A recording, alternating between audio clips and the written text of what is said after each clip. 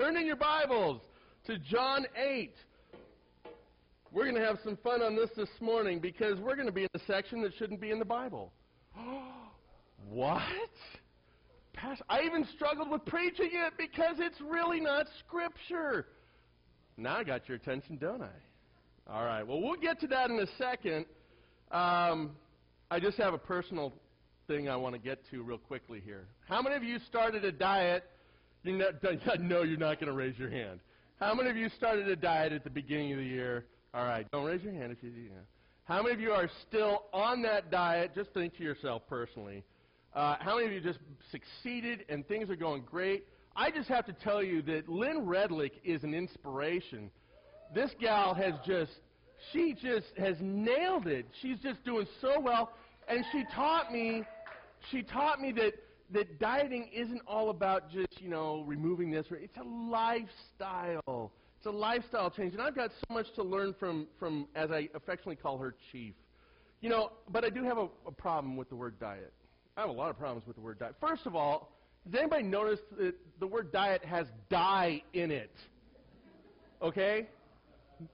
Nobody's really picked up on that yet. It's kind of like, it's a French word. They tried to mask it with French sounds. Diet, right? Diet. Here's the interesting thing about diets. When I'm having a breakdown day, whatever you want to call it, a bad day, I went way over my points or, whatever. I've got French crullers hanging out in my pockets, whatever. It doesn't help me for you to remind me of my weakness, okay? That is not good. Don't tell me, what are you doing? It's a constant litany at my house, Jericho's like, I have a Pepsi. I'm like, Dad, you're not supposed to drink Pepsi. Give it to me. Thanks. I appreciate that. You need to point me towards freedom. Give me healthy options, right? Rachel over here is helping me learn some healthy options for eating. I went, for the first time since 1983, I went to the grocery store and bought vegetables and fruits, like 3 weeks ago. And I'll let you know, my dietitian, I ate 2/3 of that. That's a good start for me. That's really, broccoli and fresh fruit, that's not bad. But the idea is I need to be pointed towards freedom. Don't remind me of how I'm failing. I die when you do that. And if you have a problem understanding what I'm talking about right now, which should be most of you, if you're lost at this point, here's what I want to help you understand. That visceral problem, that really flesh-driven lust for food, right? Let me help you connect with it. You're driving down the road, and all of a sudden you drive past the barbecue pit, and you smell it. And you weren't hungry 3 meters prior.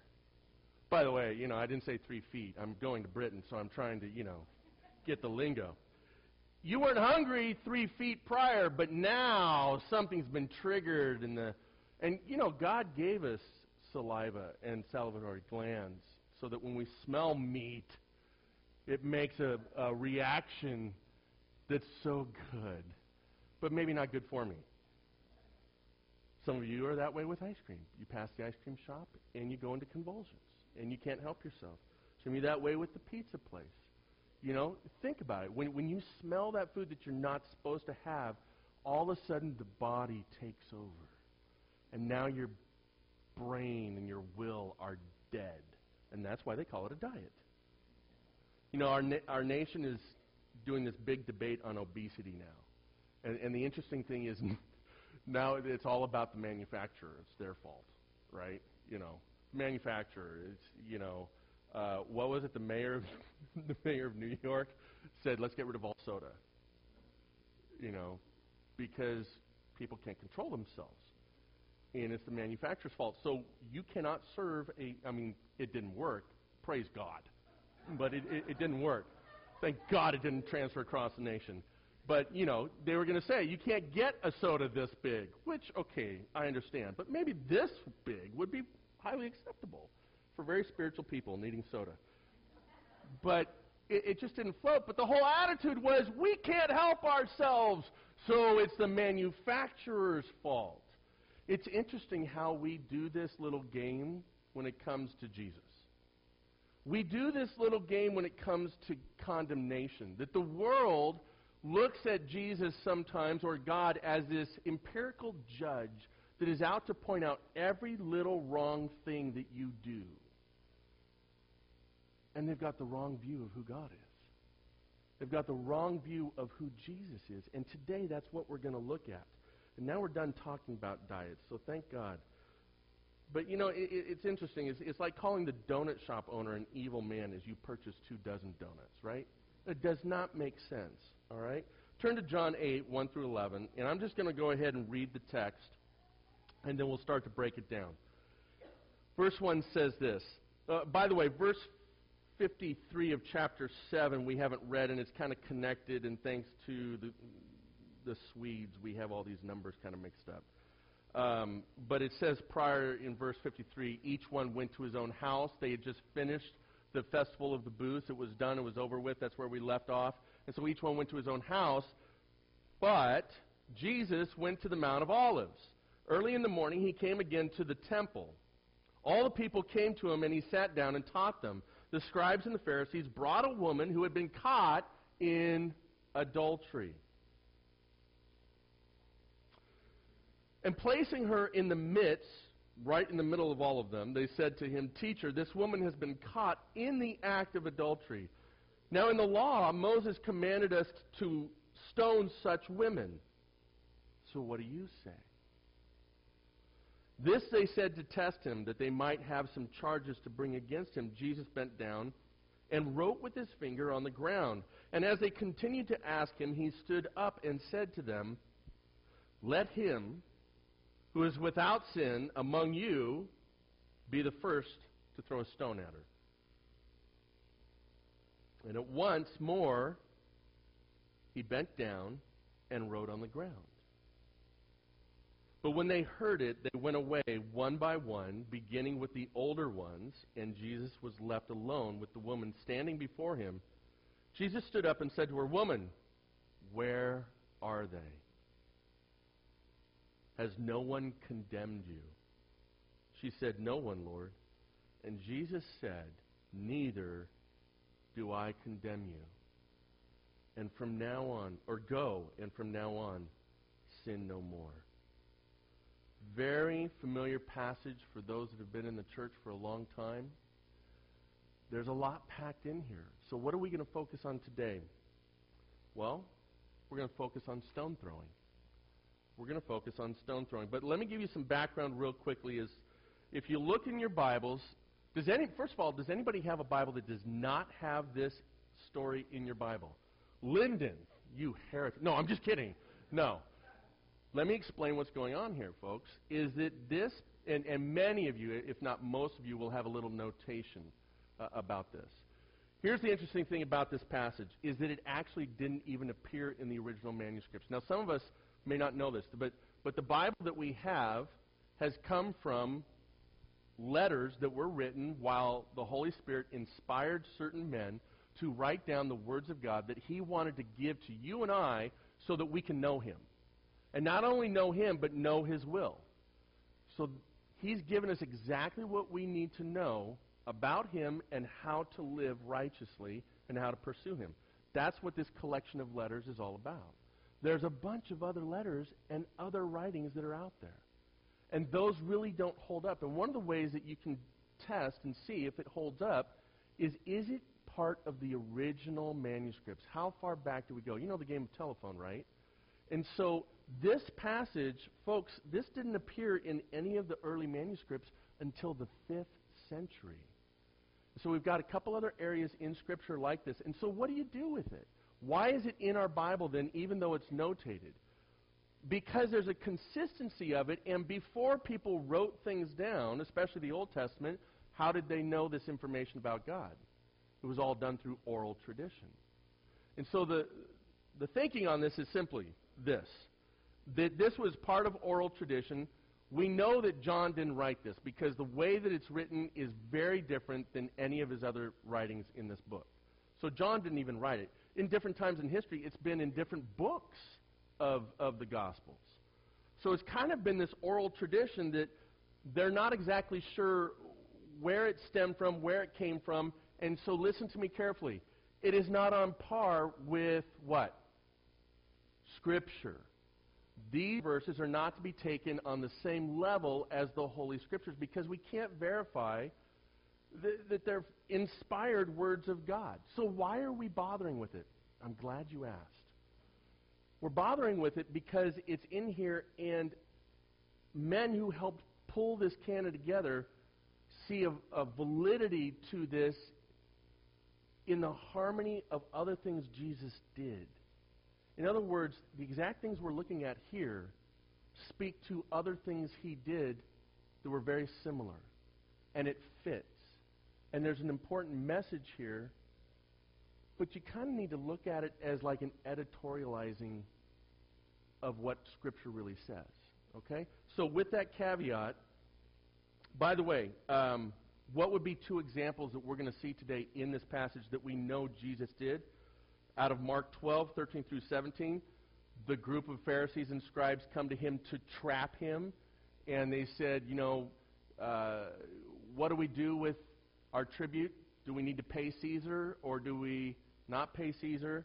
And they were doing so to trap him. That's exactly what's happening in this passage. So there's a harmonization here. There's a familiarity. Jesus stating that he doesn't condemn the woman and go and sin no more. Where does that come from? John 3, we'll hear a little bit about that coming up, that Jesus did not come to condemn the world, but to what? To save the world. 3:17. We also heard all about this in chapter 5 of John, where he heals the man at the pool of Bethesda, and the man gets up, and Jesus encounters him a couple days later in the temple again, and he tells him to what? Go and what? Sin no more. So we know that this message that we're going to look at right here is consistent with what Jesus taught. That's the only reason that we're touching on it today, is because it has value to the wholeness, the plurality of what Jesus teaches. So let's get into it. We've read the passage. The first point that I want to make to you today is this. Jesus fights and he wins. My best friend Kelly is a pastor over in Benicia. And when you're in high school, in the high school we grew up at, and just had, on any given day, you could take odds on some WWF going on or some MMA going on next to your locker or whatever. And I've never seen someone so masterfully laugh himself out of a fight than my best friend Kelly.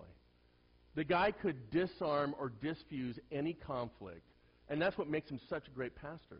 I watched like 3 or 4 times somebody just really get irritated at him and want to fight him. And next thing you know, they're sipping tea and talking with English accents. And it makes no sense to me. But you know what's interesting is that's a way of fighting. Because to win is to bring peace. Interestingly enough, we always equate it with, I'm going to fight you physically so that I win and you crawl back passively and you're not going to bother me anymore. That brings what in people's minds? Peace. There's more than one way to fight, and Jesus demonstrates this magically, mysteriously, and masterfully in this passage. Jesus calls out the leaders for their hypocrisy. You see, what they do is they bring this woman, they're looking for a reason to arrest him. Remember, they want him dead. They want to arrest him. So they go and they catch this woman in the act of adultery.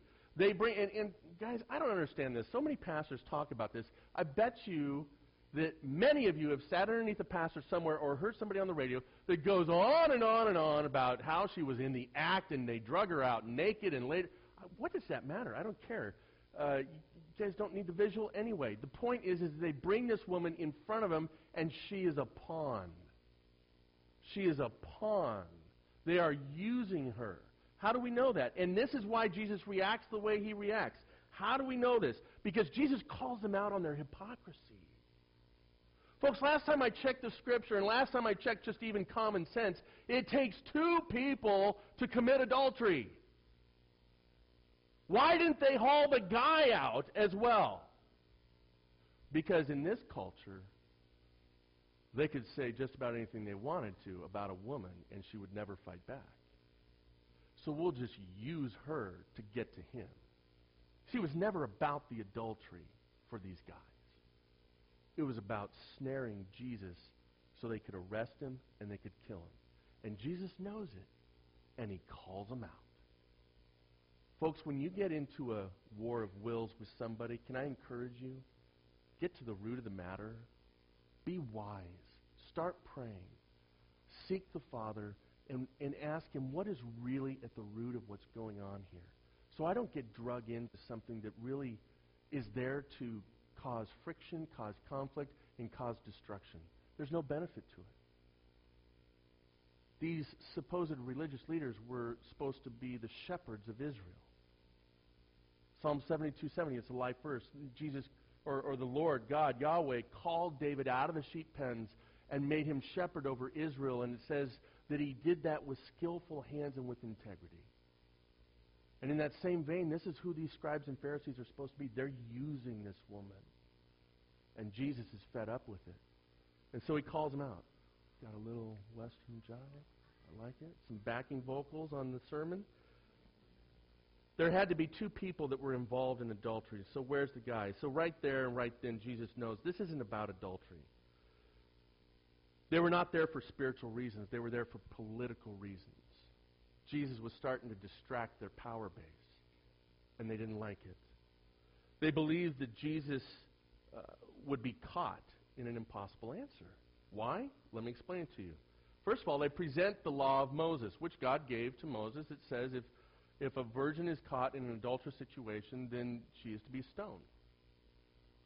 So if he says, no, don't stone her, what is he saying about the law and God? Well, he can't be Messiah because he can't speak against God. Aha, that's one area. Now the second area is if he says she should go free, he's now breaking the Roman law, which did not allow for the Jews or for the authority, the authoritative party, the priests, the scribes, the Pharisees, to execute anybody. Remember, it was Pilate that had to sign off on his crucifixion, right? The scribes know that they can't execute him. So what they need him to do is break the law. Uh-oh. You ever been in a catch-22? Have you ever had a whole gang of people create a gigantic scenario to catch you in a catch-22 in front of everybody?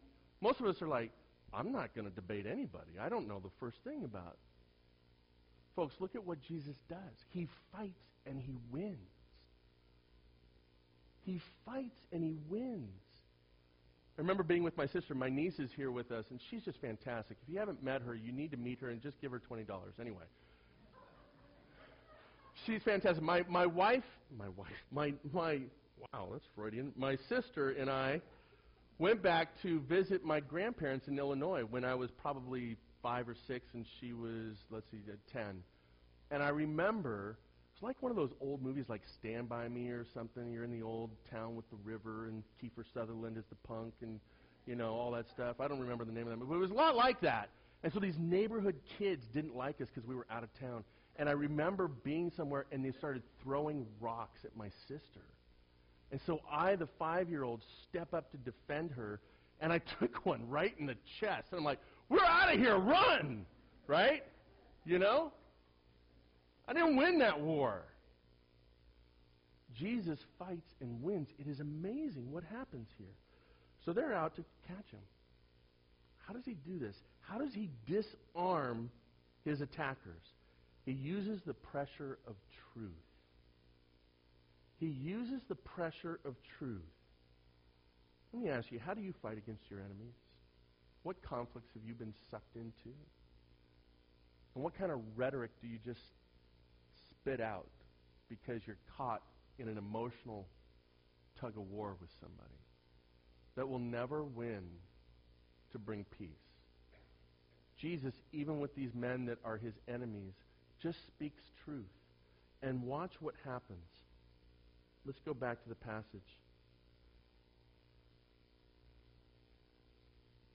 They say in verse 5, end of verse 5, so what do you say? Silence. And he gets down and he starts writing in the ground. And nobody knows what he wrote. Some people speculate maybe he started writing the Ten Commandments. Maybe he started writing the sins of these individuals, these priests.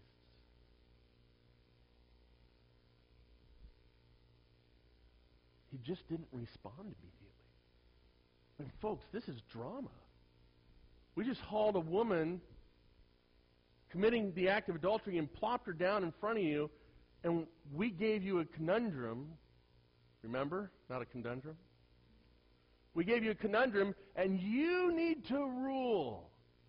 You've been telling us, sitting in the temple, telling us all these high, lofty ideas from your father. Okay, fine. What would you do now? Hey, Saul, we got him. Watch this. He's going down. Get the guard ready. How many of you would be hitting the panic switch? My mind would be scrambled trying to figure out what to say. Follow Christ's example. Just pause. Don't get too involved with the rhetoric. Get down, kind of right in the ground, and pray, and think through. What is it God wants me to say? Masterful. Masterful. He uses truth to disarm his attackers. And what does he say? Let him who is without sin among you be the first to throw a stone at her. Their hypocrisy was a stench to God. And Jesus saw right through it. This whole action has nothing to do with this woman.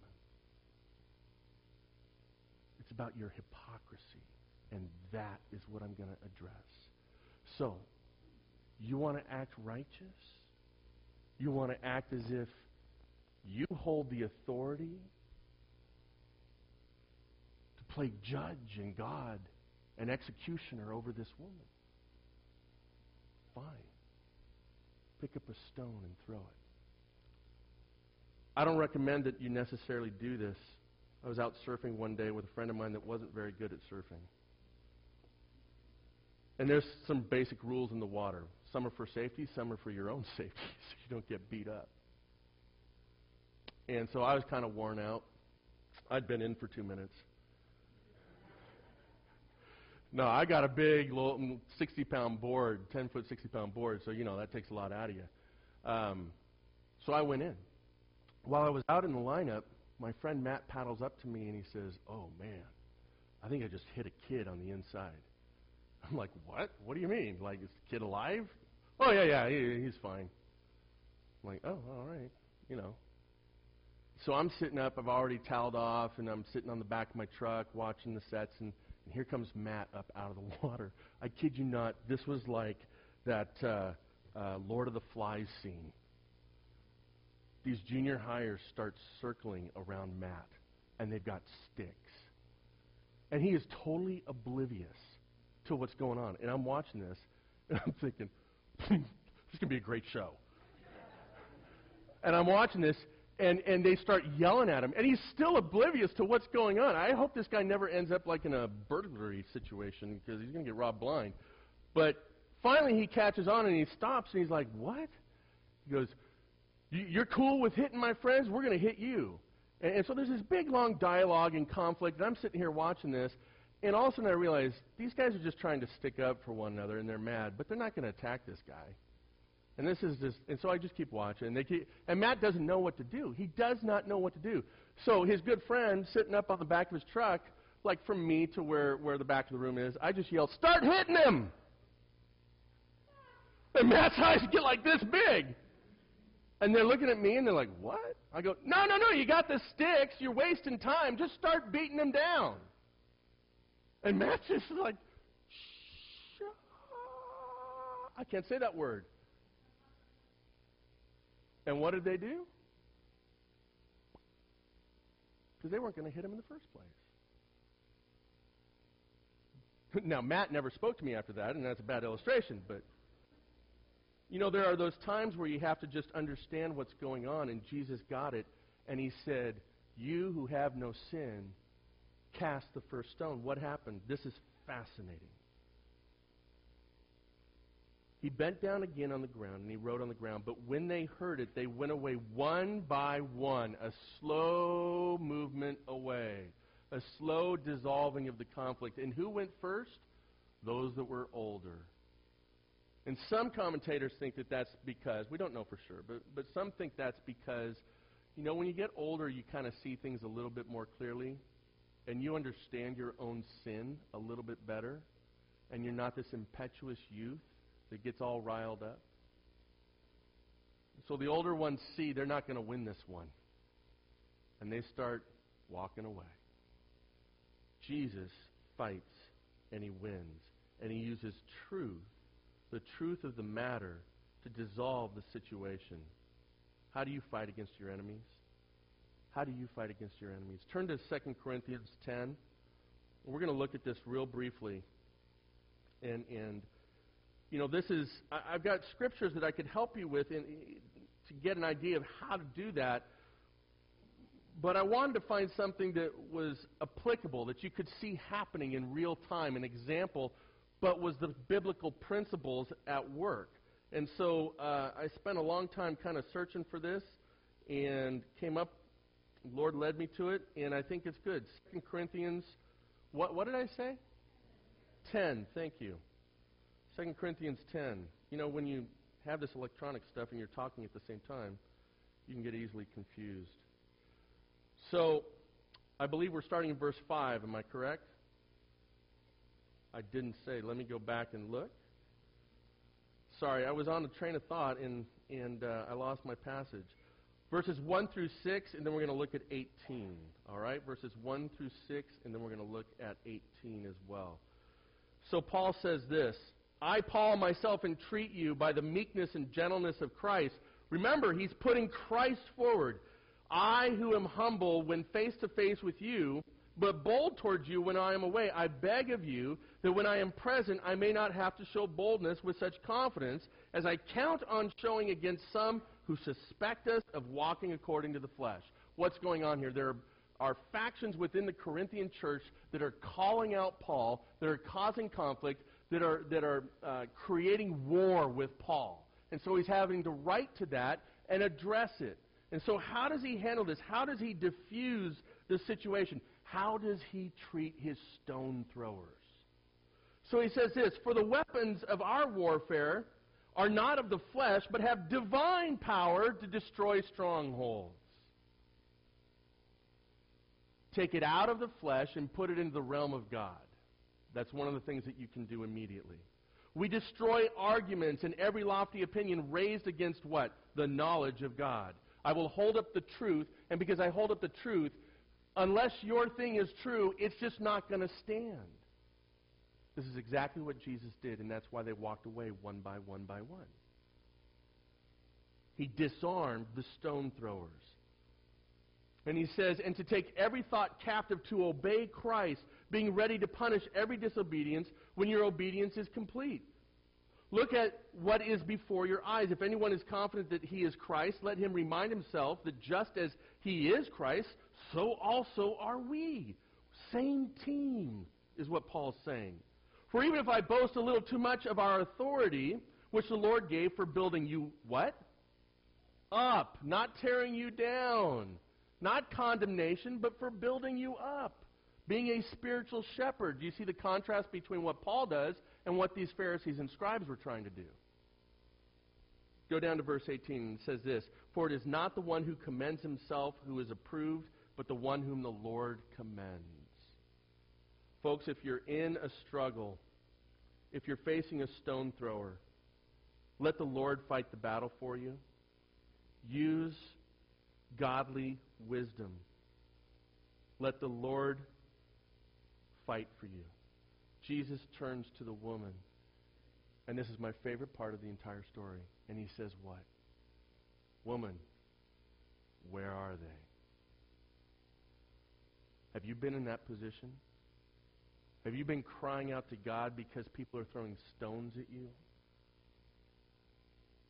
And if you hold up the truth and the freedom that is Christ, can you get to this point where Jesus would simply turn to you and say, your stone throwers, where are they?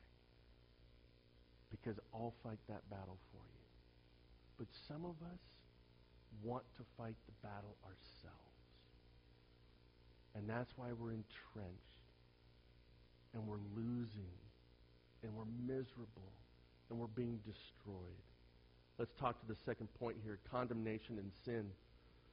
Condemnation means to judge. That's all it means. And as we look in John 3, it's basically the same root as the word that's used in John 8 here about condemn. Jesus chooses in this situation not to judge the woman. Why? The answer is found in John 3:17. Please turn there if you will. In John 3:17 is located right next to what famous verse? John 3:18, that is correct. There's my gallery again.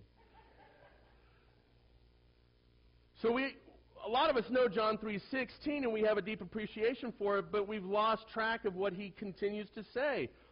16 says, "For God so loved the world that he gave his only Son, that whoever believes in him should not perish, but have eternal life." Now remember, this point is condemnation and sin, okay? Jesus says to her, "I do not," what? "Condemn you." But then he says, "Go," just like he said to the paralytic at the pool of Bethesda, and do what? Sin no more. So a lot of us like to hold on to this idea that Jesus is just this loving guy that just wants to give us great freedom, and he loves us. And you know, who are you to judge? You're not my judge. No, you're right. What you're about to find out is an amazing fact.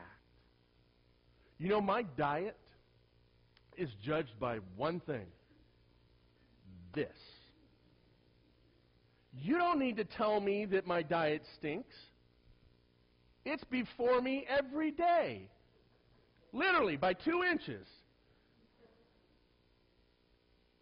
What you're about to hear in John 3:17 gives a little bit more of a spiritual reflection on that concept. Why did Jesus tell her, "I do not condemn you"? Listen. Verse 17, "For God did not send his Son into the world to condemn the world, but in order that the world might be saved through him. Whoever believes in him is not" what? "Condemned. But whoever does not believe is" what? "Condemned already." You know, a lot of people will ask this question, and maybe they'll bring it Wednesday night. If God is so good, why is God going to send people to hell? That's the wrong question. That's the wrong question. The right question is this. Since sin exists, sin requires a penalty. That's just the way it is. God was good, and he sent his Son as a free will offering to pay the penalty for me so I can have eternal life. If that gift is given to me and all I have to do is have the faith to believe in it, here's the question. Why would I condemn myself to death? You see, the proprietor of King's Donuts didn't build this. This built this. I am self-condemned. I am self-condemned. That is exactly what Scripture says. Now, if God said, "Hey, Adam and Eve started sin, brought sin into the world, and pretty much you're done. And there's no way that you can get past that." Okay, now you could say, God is condemning me. But that's not the way God has set it up. And as he turns to the woman, just like Paul said, he seeks that she would be restored. He seeks what is good and godly for her.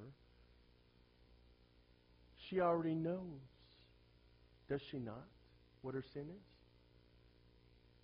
She knows. We have somebody walk through the door that's struggling in sin, which would probably be most of us. Do we not know our failures and our problems already? We do. So how do we succeed? Jesus did not come to condemn the world, but he came to save the world. Turn to Romans 8, if you will.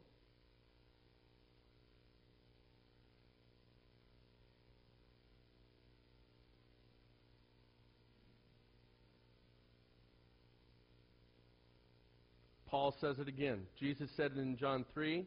John records it for us, and now Paul is saying the same thing. He says, there is therefore now no condemnation for those who are in Christ Jesus. For the law of the Spirit of life has set you free in Christ Jesus from the law of sin and death. Amen? For God has done what the law, weakened by the flesh, could not do, by sending His own Son in the likeness of sinful flesh, and for sin He condemned sin, not us, but condemned sin that is in the flesh. He's fought the battle. Sin is condemned because of the work of Christ. In order that the righteous requirement of the law might be fulfilled in us, who walk not according to the flesh, but according to the Spirit. For those who live according to the flesh, is that pizza I smell? Oh. Those of us who walk according to the flesh, what? I lost my place.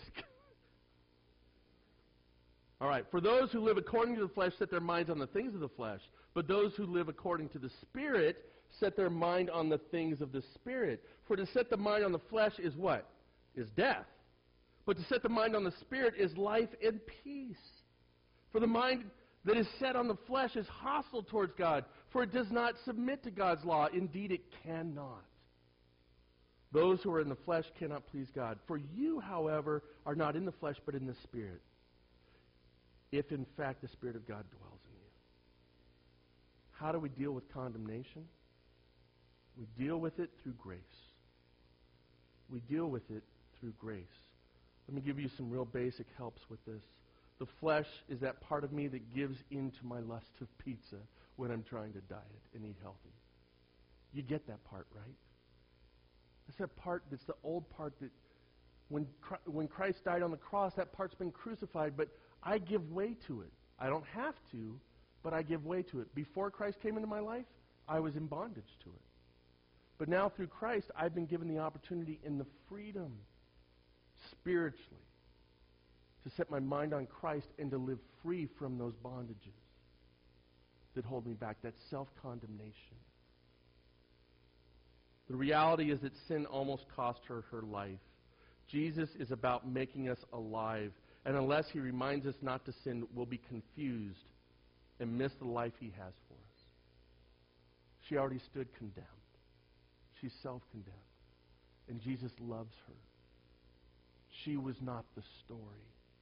It was the hypocrisy of the Pharisees and the scribes. He's dealt with her, and now dealt with them, and now she stands before Him, and He deals with her. And He says, I don't condemn you. That doesn't mean she didn't do something wrong. And sometimes that's how we read it.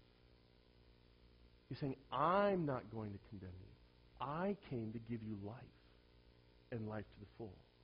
But then He says what? He puts a tailor on it. Go and sin no more. That's the part that we're responsible for. So how do we do this? How do we do it? How do we go and sin no more? By the way, is it ever okay for someone to judge? We talked about this 2 weeks ago. No, we shouldn't judge with hypocrisy like the Pharisees and the scribes. But yes, it is okay to judge in the sense of shepherding, of trying to encourage one another towards righteous things. Galatians 2:11 says, Paul says, literally, I opposed Peter to his face in front of everyone because he stood condemned. He doesn't say, I condemned Peter. Peter already stood condemned for his public sin. And so Paul is giving him the opportunity to make things right publicly because he has sinned publicly. Paul is trying to restore. In Galatians 6:1, he says, you who are spiritual should seek to restore those who have sinned, those who need reconciliation. But he says, be careful that you are not dragged into that sin. You see, the concept here is that we would restore someone to life, not condemnation. So this issue of judging is a sticky wicket. And my biggest encouragement to you is what Christ says. Make sure that you've got your stuff fairly well together before you try to condemn somebody else.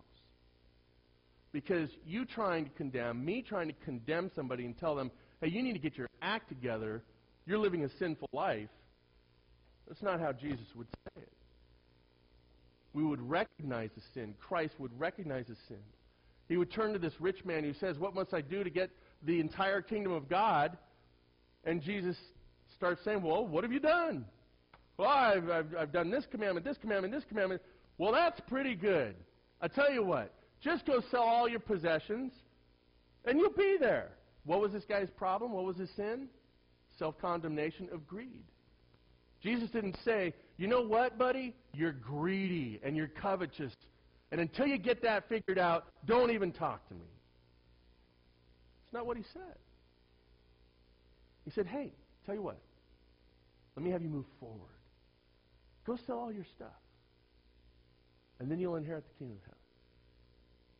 And that man stands self-condemned. Because he was more about himself than he truly was about pursuing the kingdom of heaven. So now that we've covered that, how do we go and sin no more? And how am I going to tell you that in 5 minutes? Well, let me break it down real easily for you. How do we drop the stones? How do we drop the stones? Number one, have a Christ-like attitude. Set your mind on Christ. We've already seen that out of Romans 8. We are to work towards restoration, not punitive attitudes, not punishment. All right? That's how you drop the stones, and you don't commit sin in this approach. Number two, understand what sin is. You know, here's the deal with sin, is that sin is sin is sin. It is moving away from God's standard. God has a standard. So if I don't know this standard, I'm off the hook, right? Right? You've heard me talk about this, right? You know, I can be raised in Montana where I can drive whatever speed I want. And then I move to California and I drive whatever speed I want. And the policeman pulls me over and says, have a nice day, $400 later. And I say, well, what is this? Oh, our laws say that, well, I don't know your laws. Too bad. You're still, what?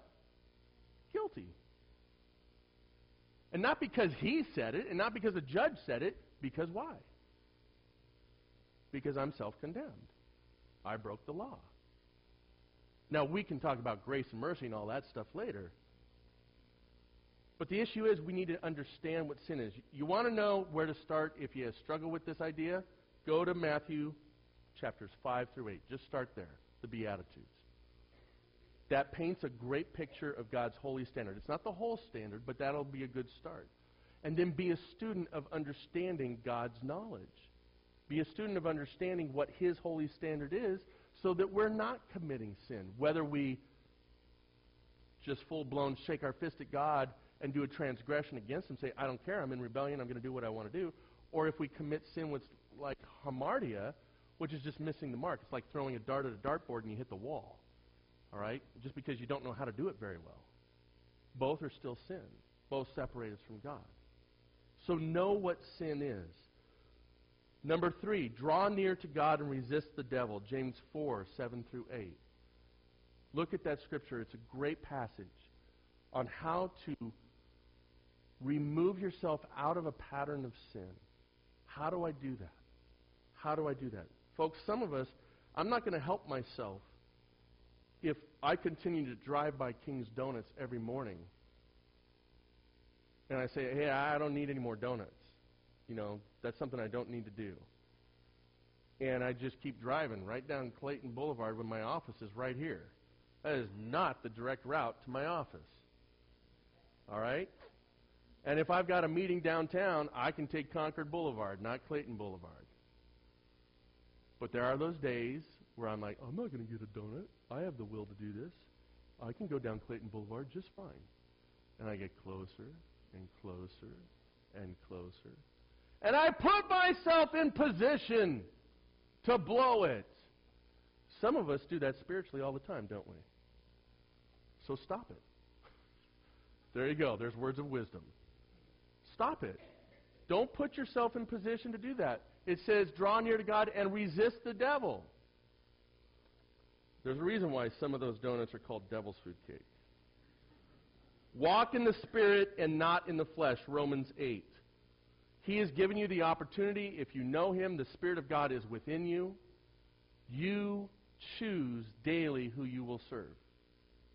So if you choose to walk in the Spirit, chances are really good you're not going to be out there committing a lot of sin. If I make it all about me and what I want to do, and disregard the Spirit, now I'm walking in the flesh, which is exactly what Paul's talking about in Romans 8. Write down Romans 8. That's going to be a big help for you to avoid sin. Practice Romans 8. Have the proper mind of God. Don't be the condemner, be the restorer. Because even in a spiritual emphasis, you can sin.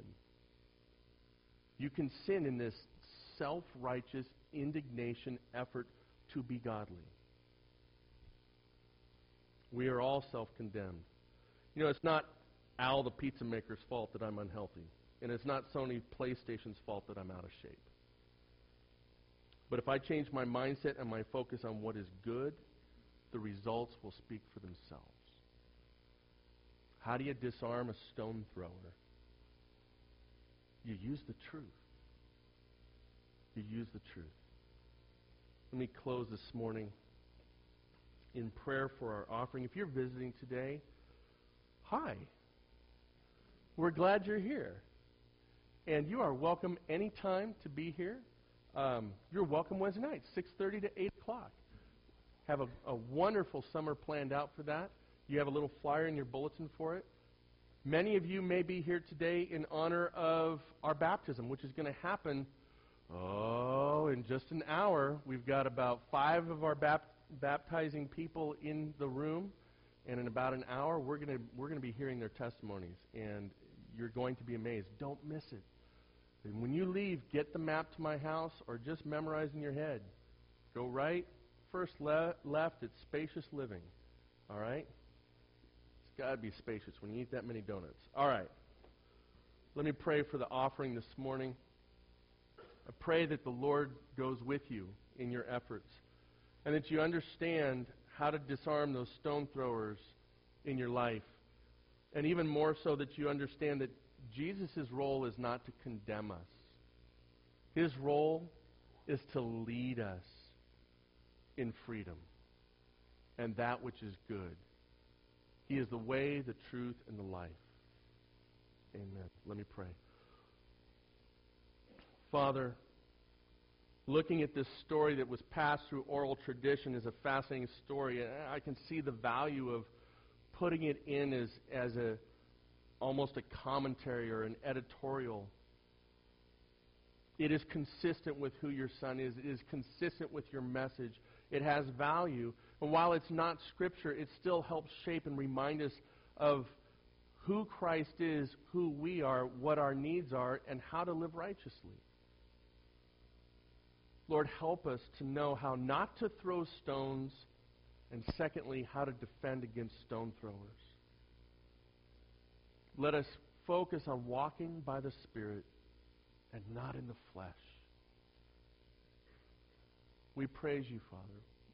We thank you for the gifts that we're about to receive. We ask that you would preside over them, that you would use them to your glory, your effort. Thank you for the work that's done through this local body. Let each giver give with joy in their heart, knowing that you will bless them accordingly. Thank you, Lord God, for this day. To your glory. Amen.